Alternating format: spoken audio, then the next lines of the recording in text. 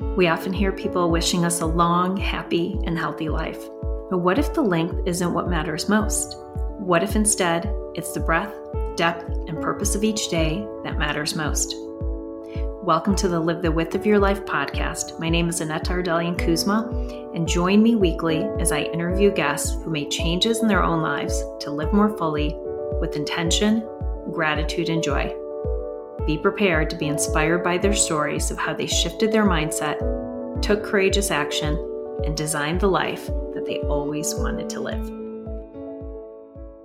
Today's guest is Steve Sokany. Steve is the managing director at Carter, a company dedicated to advancing philanthropy worldwide through professional counsel in the areas of fundraising, strategic planning, governance, and organizational development. Steve has over 30 years of experience in the nonprofit sector and has held a variety of leadership positions in higher education and social service organizations. Prior to joining Carter, Steve spent 2 years helping to establish the West 117th Foundation, serving as its first executive director. Additionally, he spent 27 years at Kent State University in a number of roles, culminating in his tenure as vice president for institutional advancement and executive director of the Kent State University Foundation. Steve's fundraising counsel focuses on building donor relationships, strategy development for securing principal, leadership, and major gifts, communicating compelling philanthropic case statements for donor support, and motivating stakeholders to convert them from friends to funders. Steve has a strong passion for civic involvement. For more than 10 years, he's been an active board member with MoCA Cleveland. He also served as the co-chair of the board of directors, the 2014 Gay Games 9 in Cleveland, Ohio. The 2014 Gay Games, also known as GG9, were an international multi-sport event and cultural gathering organized by and specifically for lesbian, gay, bisexual, and transgendered athletes, artists, and musicians. In his free time, he enjoys traveling, appreciating and supporting the arts, and practicing meditation and mindfulness. Welcome, Steve, to the show. Hi, Steve. Thanks so much for joining me today. Hi, Annetta. Great to be here. So I'm so excited to have you on this show because I have really enjoyed watching your trajectory over the last couple of years. Can you share a little bit more about your background with us? Sure. So I've been involved in higher education philanthropy and philanthropy as a career my whole life. I really that was never something that I had thought that I would get into, but it was, I was a victim of circumstance, and I say that in a positive way. I started in college working in our alumni relations department, and then my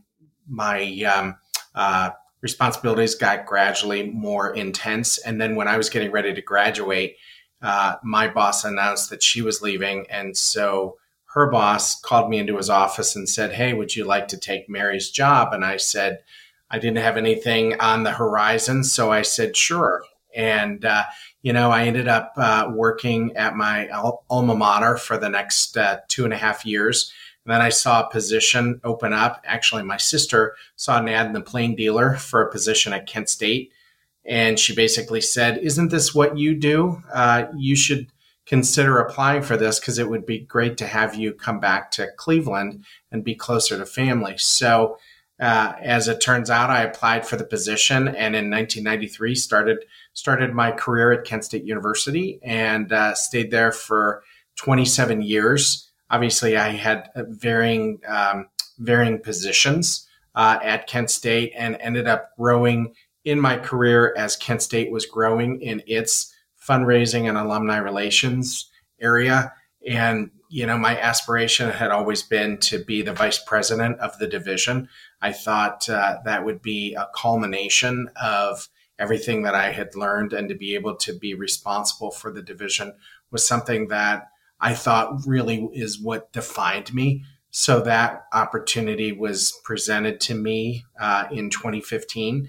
And while I certainly have, no regrets, and I'm very proud of all of the accomplishments, I think what I realized after the fact is that I made a lot of trade-offs in order to be in this position and felt that it was my position as an executive officer that really defined who I was rather than what I should have been focused on. And so that was really, how I got into this. And it was certainly not something that I went to school for, but it was something that I truly loved. And but I think my priorities were a little off kilter. Oh my gosh. I think many of us can relate to that. I didn't necessarily also aspire to go into banking, but, spent 22 years in the banking space. So when you went to school and take us back and as a young adult, when you graduated, what were some of your dreams? Did you have any dreams or did you think about what you wanted your career to look like or, any specifics about what the future was going to look like? I really, as I thought about it, it's so interesting. My first salary, I thought, oh my gosh, I'm so rich. I have so much money because I went from, making minimum wage to this salary. So the first thing that I did was get a brand new car, and I was so excited because that was the first new car that I had. And I really, as I went through this and as I thought about it, I guess the salary always tended to, I thought, oh, this is so great. It's going to afford me the opportunity to, buy things and do things. And so I was a little wrapped up, I think, in the monetary and as well as probably, the prestige, even though there were times when I tried to downplay what my position was. When I became an executive officer, it was, people would look at me differently. And I think as I rose through the ranks, people that had been colleagues of mine, I was now their supervisor. And so it was really interesting as I look back in terms of how people regarded me. And I just assumed that regardless of what position I held, I was still the same person. But clearly, that was not the case. And it's only through reflection that I've come to that realization. But, I love to travel. I got to travel all over the country in my job and meet with people that had done very well in their lives. So I got to, go to all of the great places and all of the great cities. And I thought that was, probably the most important thing. And clearly looking back, it wasn't. But, I was young and that was just where I was at in my head, I guess. Yeah.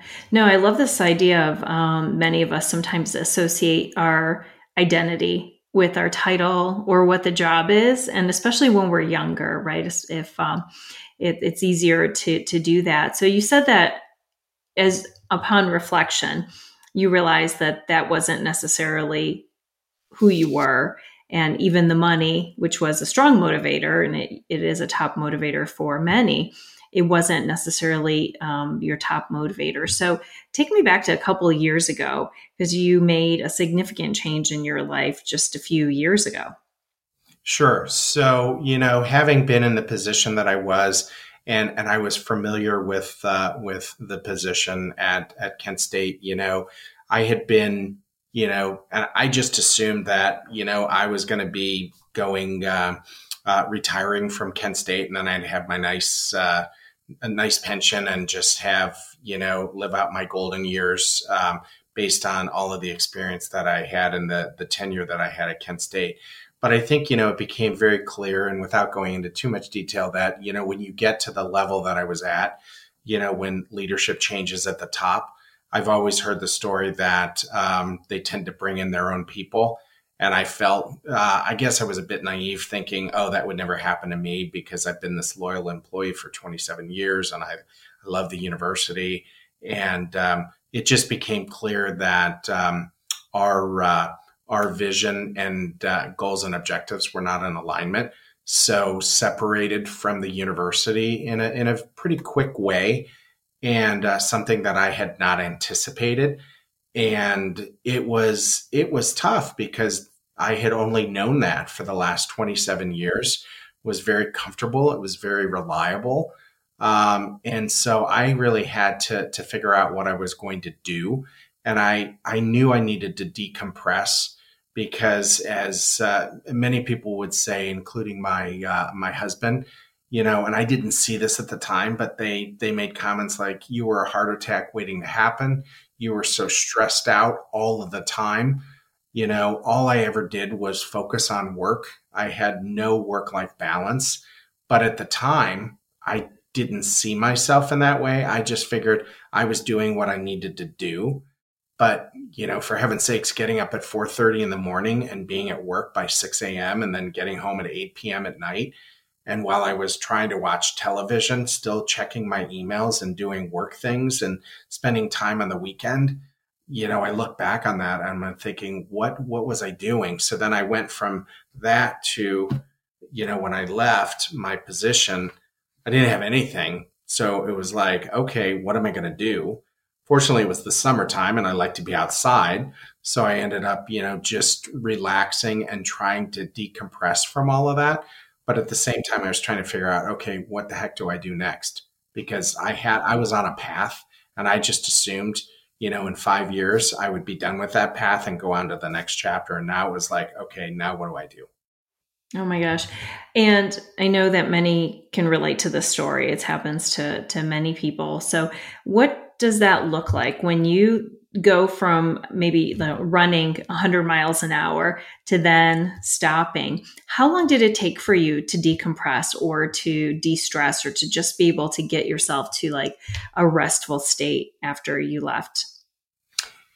That's a great question. I would say I did it in phases because I think at first, it was just turning off the computer, so to speak, and turning off the emails because there were no more emails coming in. And I basically, as I think about what I was doing, I basically just stopped and, this is going to sound kind of funny or ridiculous, but I just spent the summer at the pool. And, and just reading and, just not thinking about anything and not really thinking about what was next. So it's kind of like I turned off the light switch. I went from being in this high stress job to all of a sudden nothing. And, as I think back, it's hard because I didn't really start my journey into wellness and, improving my mental health until the fall, because I'm like, oh, I don't need that. I'll just, I'll be fine. And I was probably living in a bit of, I don't know if it was denial, but it was all I knew. And I just shut it off and I just didn't even want to go there.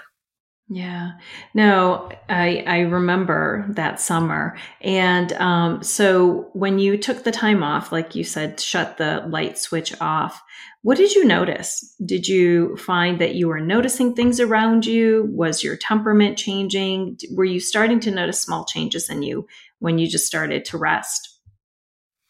I guess in a way, yes, but I also think I needed to be guided to recognize. Because I think, as I think back, sure, I didn't have the stress of emails and things and meetings, constant meetings, and because the months leading up to it was all about Zoom meetings, from 7:30 a.m. till 6:30 at night. It was kind of nice that I didn't have Zoom meetings to have to worry about. And I would wake up in the morning and I'd be like, okay, what am I going to do today?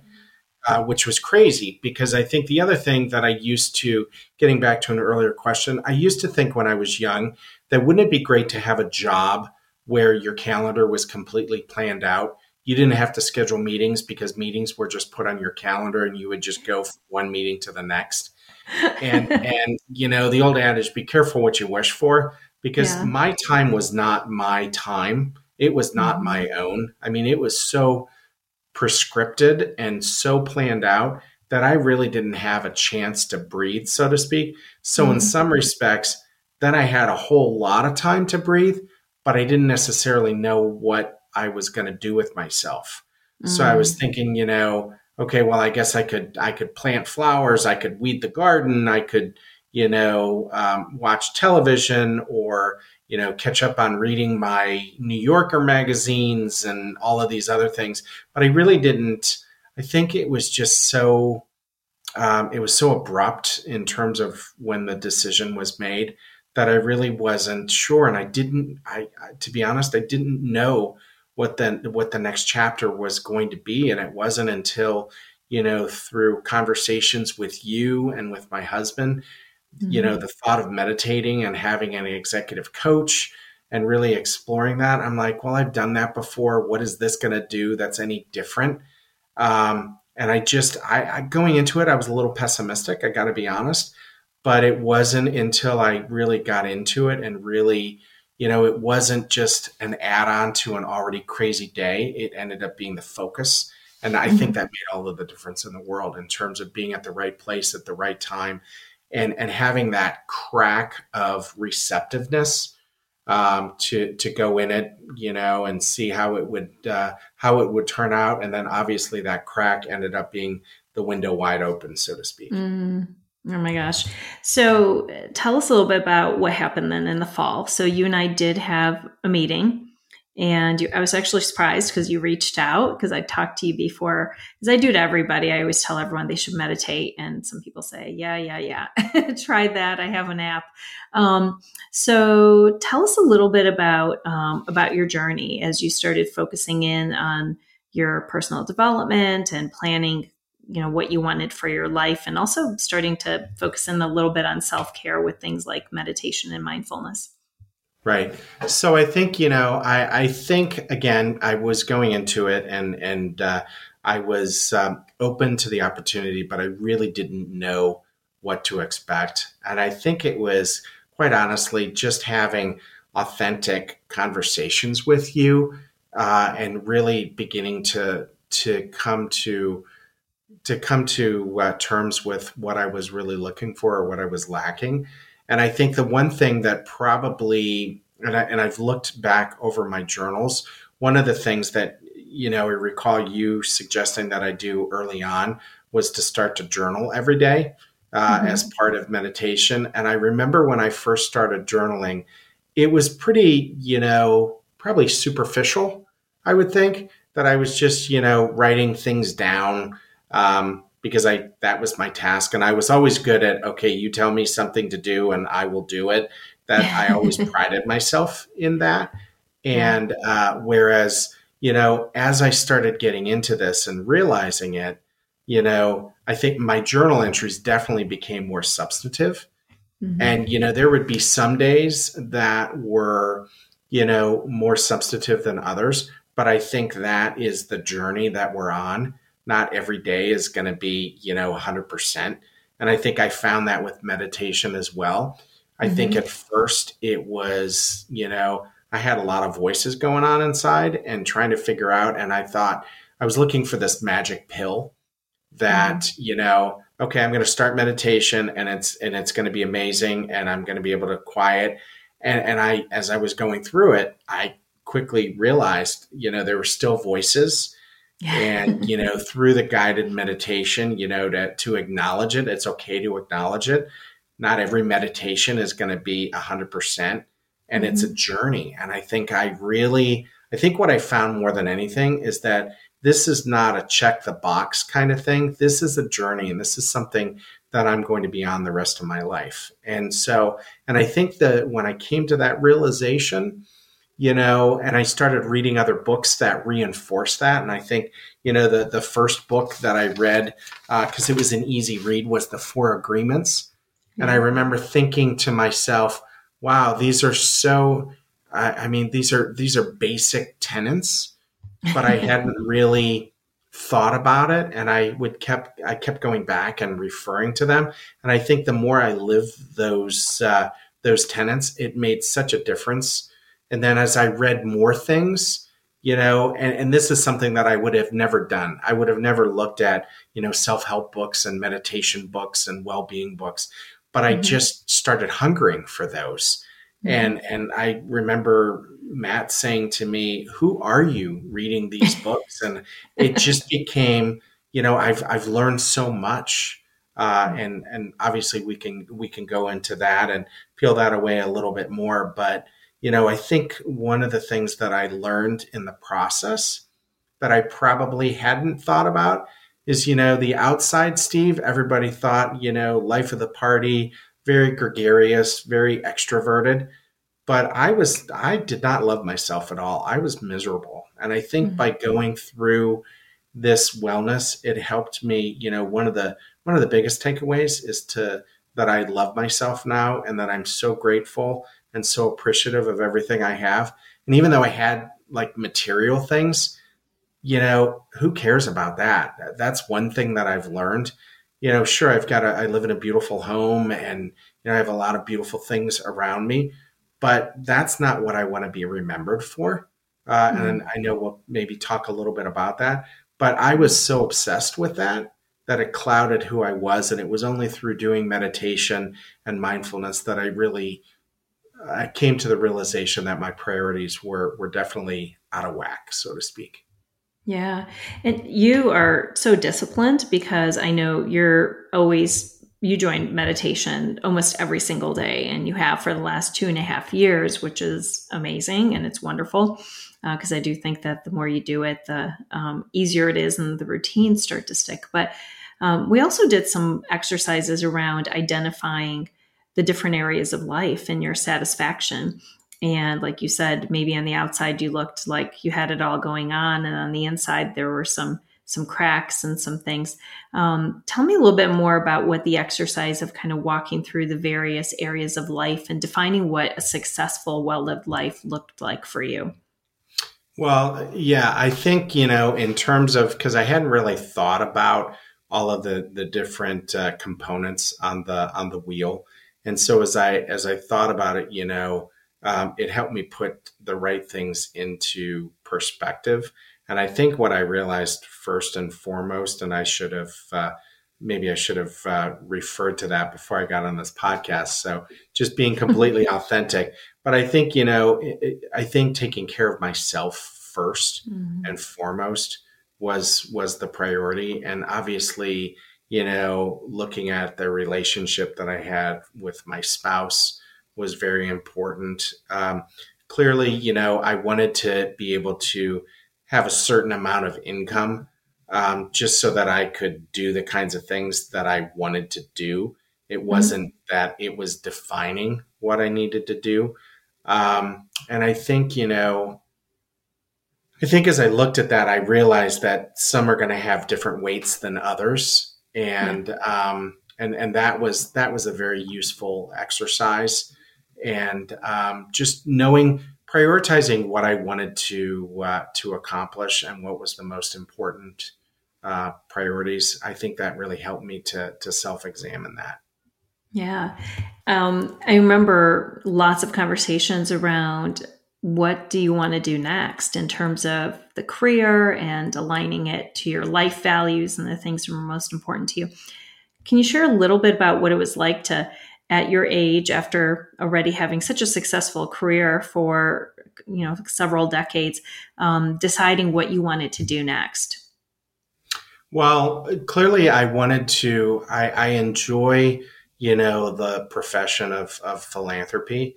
And I knew that whatever I did next, I wanted to be passionate about the cause that I was representing, because that is very, very important to me. And I also truly believe that what fundraising, for example, is an art, not a science. And it's all about, having authentic relationships with donors and trying to encourage them to make a gift to support a cause. And if you can't get behind that 100%, people are going to see through that. Mm-hmm. And while, if you go into sales and you're selling a widget, so to speak, people need that widget. So it's not as, perhaps as important. I mean, you still have to have a lot of the interpersonal skills that I believe I have. But I think for philanthropy, people don't have to give you money. Yeah, they may have their tax advisor saying, hey, you need to give money away, but they're giving to a cause that they really believe in.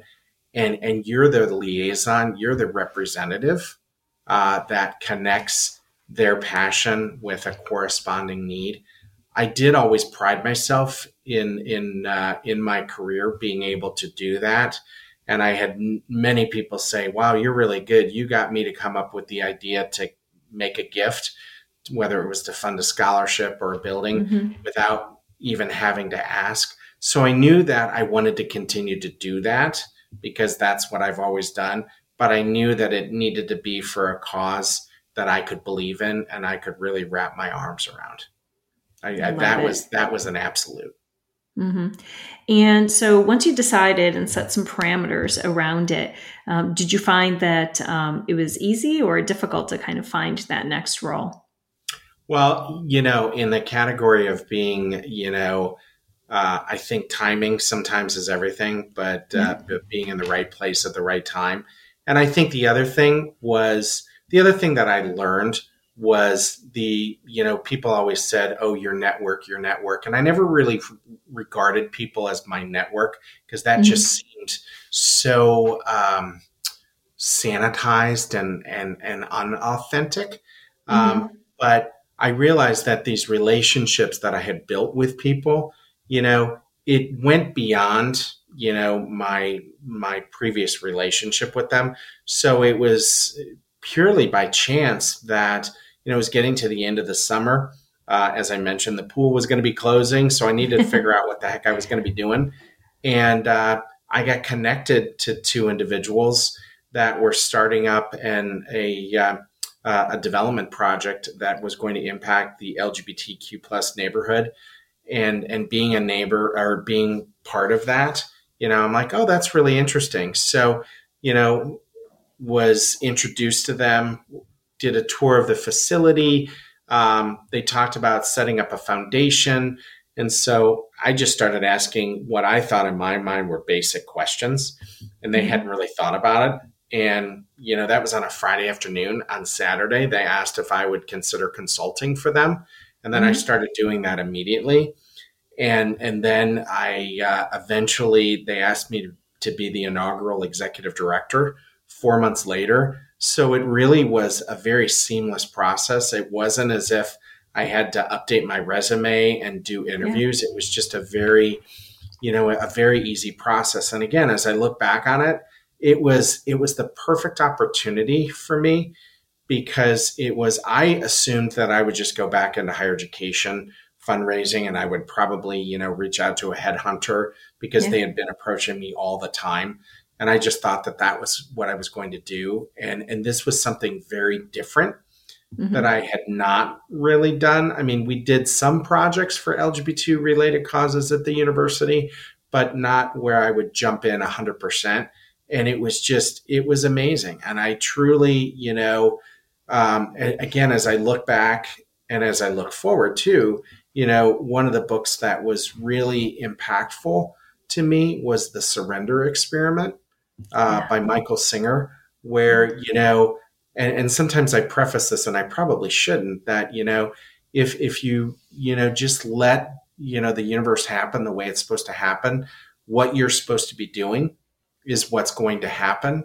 And I think in this case, this is exactly what I was supposed to be doing. And I read another book recently that, the world has been around for how long, and all of the time that has elapsed, billions of years, maybe not billions, but it's a long time, has led to where I'm at today, talking to you. And everything, there's a purpose behind everything. And if you just surrender to that piece, that, you can fight it. But if you just surrender to it and let things happen, I truly believe, and I'm an example of this, that the things that are supposed to happen are what happens. Yeah, it's so interesting. And I have to try not to chuckle because the old Steve would never have said something like this. You probably... Absolutely not. Absolutely not. But I do see it over and over again in my own life and with my clients, that when we decide to open ourselves up to something and we start spending time reading the books, meditating, taking the effort to define what a well-lived life looks like to you, we become more open and we notice things more, right? That's the part of mindfulness. And suddenly conversations we're a bit more present and we ask better questions, or we develop a good relationship, or you reach out to someone that maybe you haven't talked to in a while. And all these little synchronicities, right? They start to add up, and suddenly new opportunities are available all around us. So I agree with you. I see it all the time, and I think it's pretty amazing. So one of the other things I want to ask you about was you've just really pushed through a lot of comfort zones the last couple of years. So you started to meditate. You started, I know, having some pretty interesting new routines that you established for yourself, focusing in on your health. So what does it feel like to constantly be pushing yourself and growing and sort of expanding beyond the comfort zones that you had for so long? Well, it's, first of all, it feels really good. But I also know that, what I have learned is that, much like I used the metaphor before where I just flipped off the light switch, I still have predispositions and I still have these internal saboteurs that, it's easy to fall back into. But I think the one thing that I have realized is that I begin to recognize that and that I'm not going to make the same mistake, or if I see myself going down that path, I recognize it because I tend to, I tend to take things personally. And as you know, through our coaching, I am very much a people pleaser. But at the end of the day, I've got to be happy with myself and I've got to focus on myself first and foremost. And again, sometimes that's easier than others. I mean, I love to eat good food. I love to enjoy fine wine and other things. And I think, I've kind of fallen off the wagon a little bit with respect to walking and exercising. And I recognize that and I need to get back onto that because I felt so good when I was doing it. And as you acknowledged earlier, I'm very routinized. Once I build that into my day, I'm very, very, that's one thing I think that has continued through my journey. I'm very disciplined once I do that. But I think, what I have found through meditation and well-being is, there are times when the old Steve starts creeping in and I'm getting upset about something and I'll just stop and do some breathing exercises and it totally diffuses the situation. And I look at it very, very differently. Oh my gosh. So many good things, nuggets here. I love the fact that you're breathing because as we know, our breath indicates how we're doing. If we're breathing quickly, we might realize we're stressed or anxious. And you can also adjust your breathing by breathing deeper, creating more energy or relaxing. So I love that you're using that.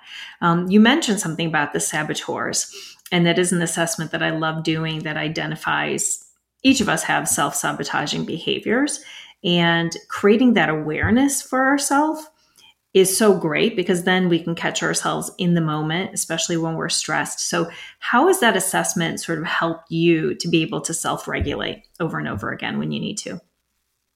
Well, I think, as I said, I think I am inherently, and I've done every test imaginable from the DISC system to Myers-Briggs to the Spark type, and everything from when I was in my 20s to where I am now.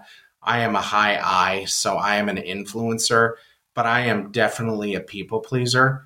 And the worst thing that can ever happen is to feel like I failed somebody.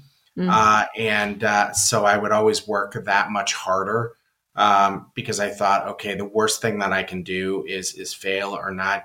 And I think that was part of, when I got the position to be an executive officer, I'm like, this is the pinnacle of my career. And this is, I've achieved, this major milestone.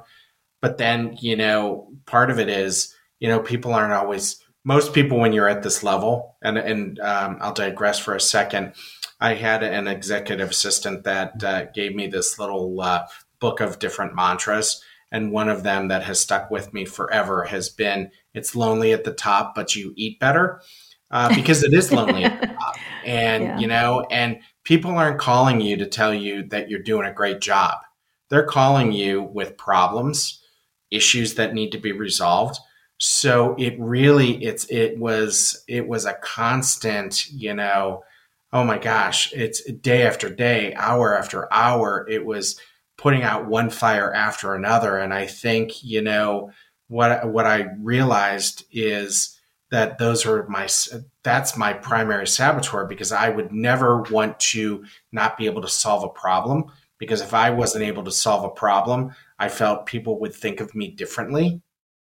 And even though I always said to people, it's okay to make a mistake as long as you've learned from it, I was always the hardest on myself because I never wanted to show a weakness or, an insecurity.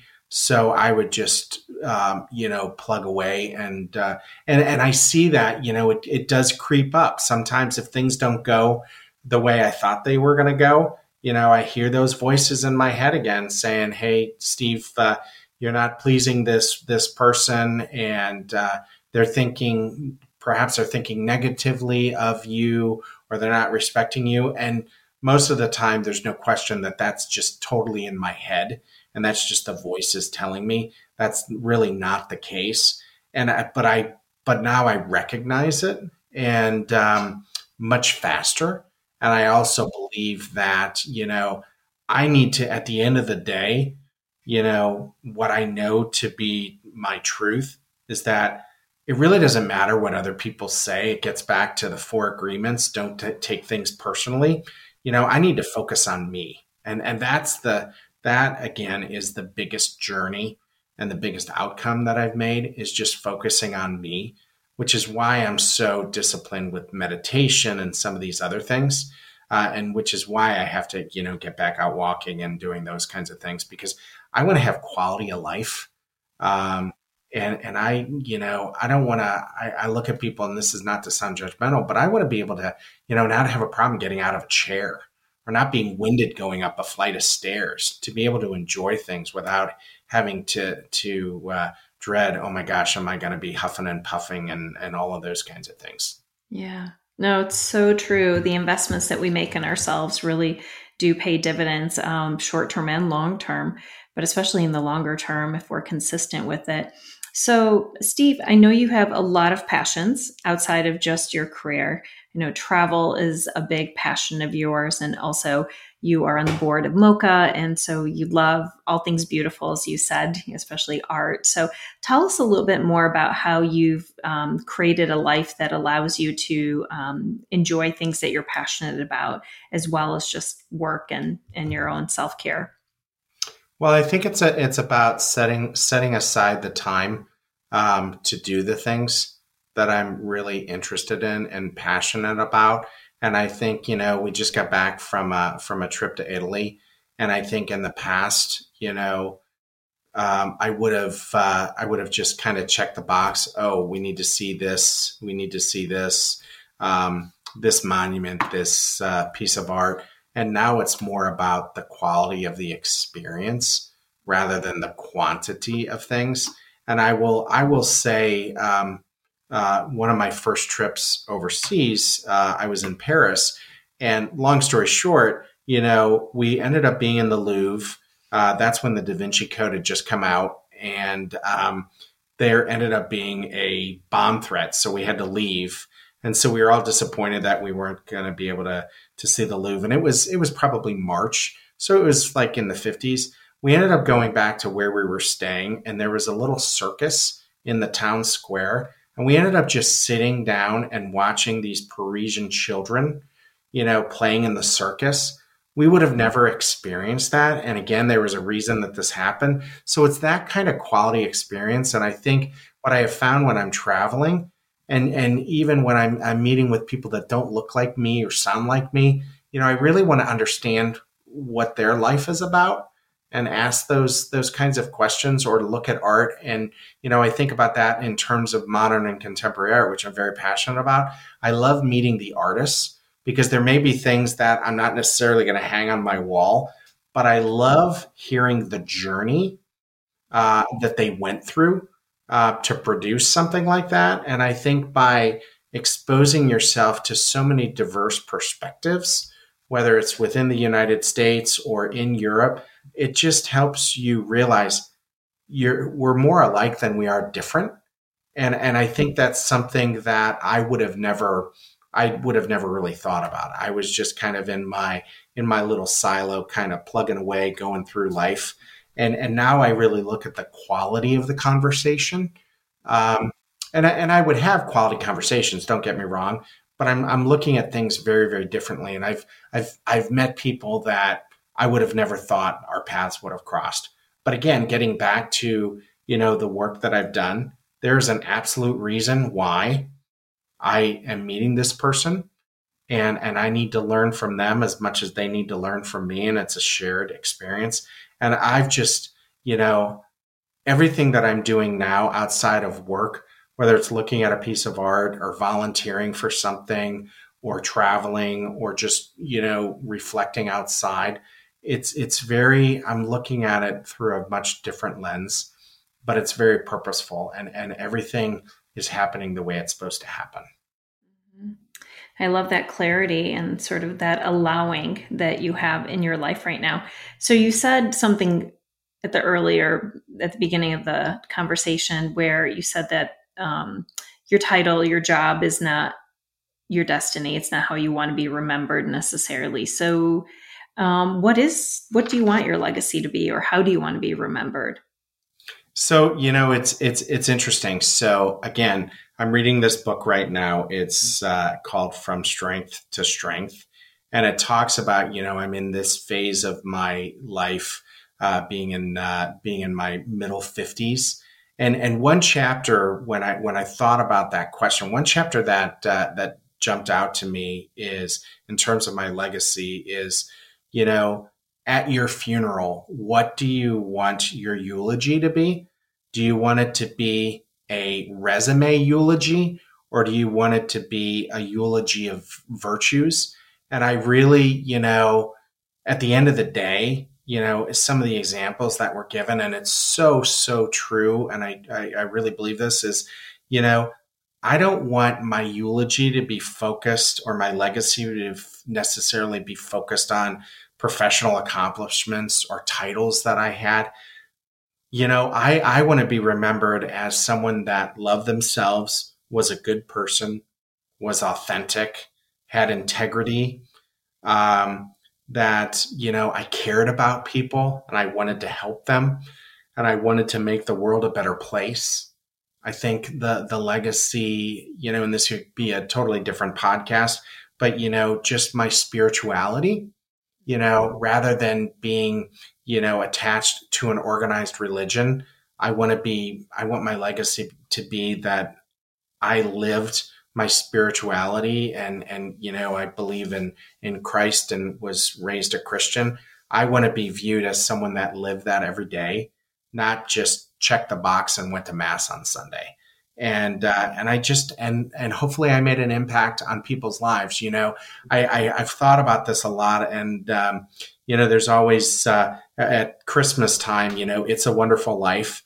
And I think, George Bailey didn't think that he made an impact on people's life. And it was only when he was no longer there or never existed did he realize the impact that, and how people's lives were so much different because he wasn't in there. So when I think about it, and that I think about, I hope that I impacted people's lives for the positive, and that I contributed to better things, and that I made a difference. And again, not by measures of success or possessions or titles, those kinds of things, just by, living my best self. That's what I truly want to be remembered as. And that's what I want my legacy to be.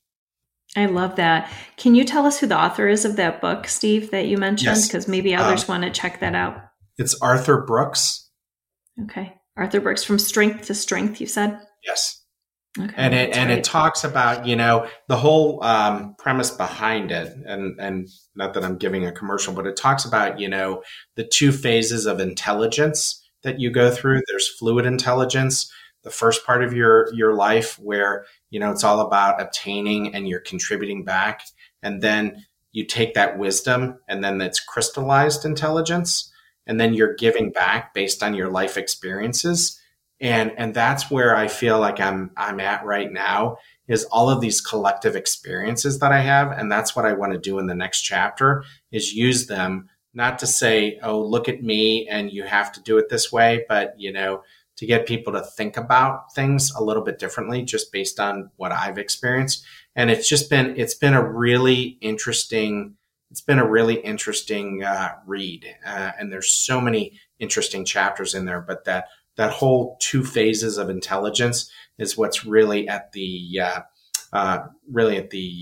crux of the book. And I've gotten a lot out of it. And again, if you would have told me that I'd be reading these kinds of books, no way.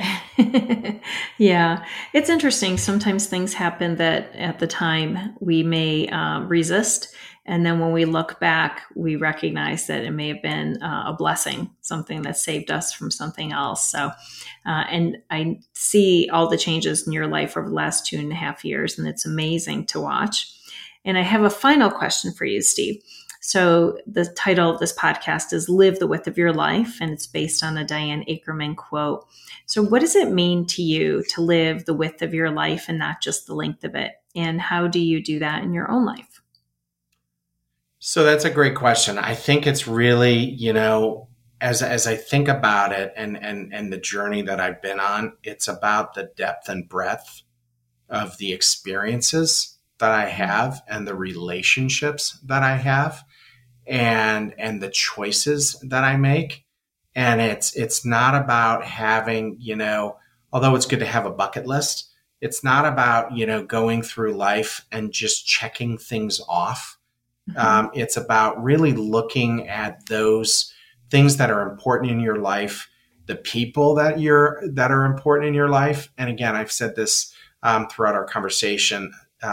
It used to be about the quantity. Oh my gosh, I need to have a party and have everybody that I've ever come in contact with. Now it's about the quality of the relationships and having the opportunity not just to have a casual, hey, how are you? But being able to really sit down and have meaningful conversations with people. And, when we're traveling, not about, just zooming in and out of a museum, but really exploring, oh my gosh, what was going through this artist's mind when they were creating this? And it's looking at it much more, in some respects, holistically, and just mm-hmm. taking the time, not mm-hmm. rushing through. And I think that's what it means to me, is not rushing through and just looking at quality and looking at the depth and breadth of everything that I'm doing. I love it, love it, love it. Beautifully said. Thank you for joining us today. I am so grateful. And I know that the story is going to be inspiring to those that have an opportunity to listen. And if you are listening today, please like this show, rate it, share it with friends, share the message, these positive, inspirational stories. And of course, subscribe to be notified when new episodes are available. Thank you, Steve. And look forward to having you back in the future. You could tell us a little bit more about your new adventures. Sounds great. Look forward to it. Thanks, Anata. Thank you.